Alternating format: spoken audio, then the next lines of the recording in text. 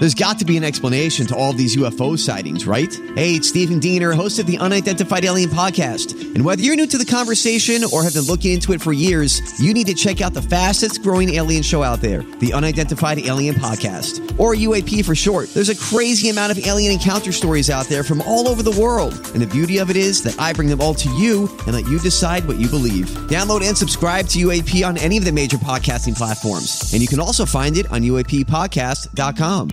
Secrets is powered by Treasure Island Resort and Casino. What's the most embarrassing thing that has happened at a funeral? I walked into the wrong funeral. It was just down the road from my grandmother's, and it was at someone's house. And I just walked right in, didn't recognize a single person, and everybody started laughing at me. Oh. Yeah, I did that too. You went to the wrong funeral? Yeah, I was going out to the cemetery at Fort Snelling, and I was saluting a different man. There's so many people to salute. But there. I still was happy to support him. I just wasn't there for my friend who died. Shoot, but your friend was looking down from above, and he knew you were there. He probably thought that was real funny. He thought it was real funny. I was like, wow, I don't recognize anybody. And then they said his name. I'm like, yep, not Dan. Where's Dan's burial? Son of a gun. But rest in peace. That's right. At my grandmother's funeral in small town Texas, everyone was praying aloud in Spanish and all at a different time, and we got the giggles.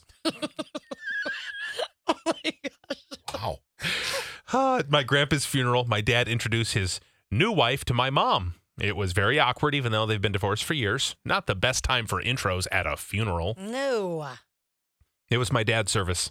A woman walked in during the visitation very drunk, and she said to me, "Oh, your dad and I were just friends. We tried sex, but it didn't work out." No!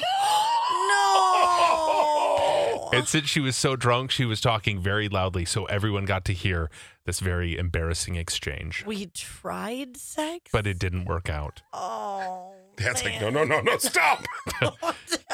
At my aunt's funeral, my little niece could not say chocolate and said, "F it." Oh. When the priest said, "Let's have a moment of silence," she yelled, "F it." Like, somebody just give her some already. Right.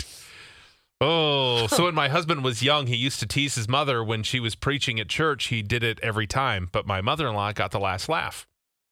When she passed away, we were driving out for her service.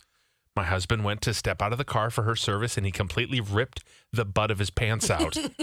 Karma's a bee. Oh. Yes, that's great. I was requested to sing at my grandma's funeral. I blanked and forgot the lyrics to Hallelujah, so I just repeated the chorus a few times. Oh, nobody knew. Hallelujah, hallelujah. Oh, here comes my favorite part. Hallelujah. Oh, we're still going with that. Got it. My cell phone started ringing during my grandpa's funeral when my uncle was giving the eulogy. Oh, forgot to turn it off. Oh, hope it wasn't like a song like "My Lumps, My Lovely Lady Lumps." No, the family began playing "Bringin' Sexy Back" for the recessional song. Bringin' sexy back. Yeah. At Uncle Terry's funeral, there was a gang fight in the parking lot in North Minneapolis. SWAT team was called. Oh. Half the family went to jail. Oh. Now that's different. Mm-hmm. I'm 34 now, but when I was 17 at my grandma's funeral, I stayed the night at my boyfriend's the night before, and he gave me a massive purple hickey on my neck. My family was so shocked that I would come to the funeral with a hickey. I had put a spoon in the freezer before I went and tried makeup, but nothing helped. No, that spoon is a trick they try to trick you with. It does not work. Oh, from a pro, huh? Oh, yeah. You stick it in the freezer, you stick it on, and then they say, rub it, rub it, rub it. Never, ever. It doesn't even lighten it. Yeah. Always have a turtleneck on hand. Weird sounding frog. Rub it, rub it, rub it. And a black turtleneck would have worked for a funeral. I think that's what she was doing when she got the hickey. He's like, I'm just turning him in. Rub it, rub it. Rub it. To be your best every day, you need proven quality sleep every night. Science proves your best sleep is vital to your mental, emotional, and physical health. And that's where the Sleep Number bed comes in. And let me tell you, ever since I've had it, my sleep IQ score is just going higher and higher. And did you know 8 out of 10 couples say that one of them sleeps too hot or too cold? Science tells us regulating your sleep temperature leads to higher quality sleep. For many couples, temperature struggles are a real challenge. So here are some tips to help you both sleep just right.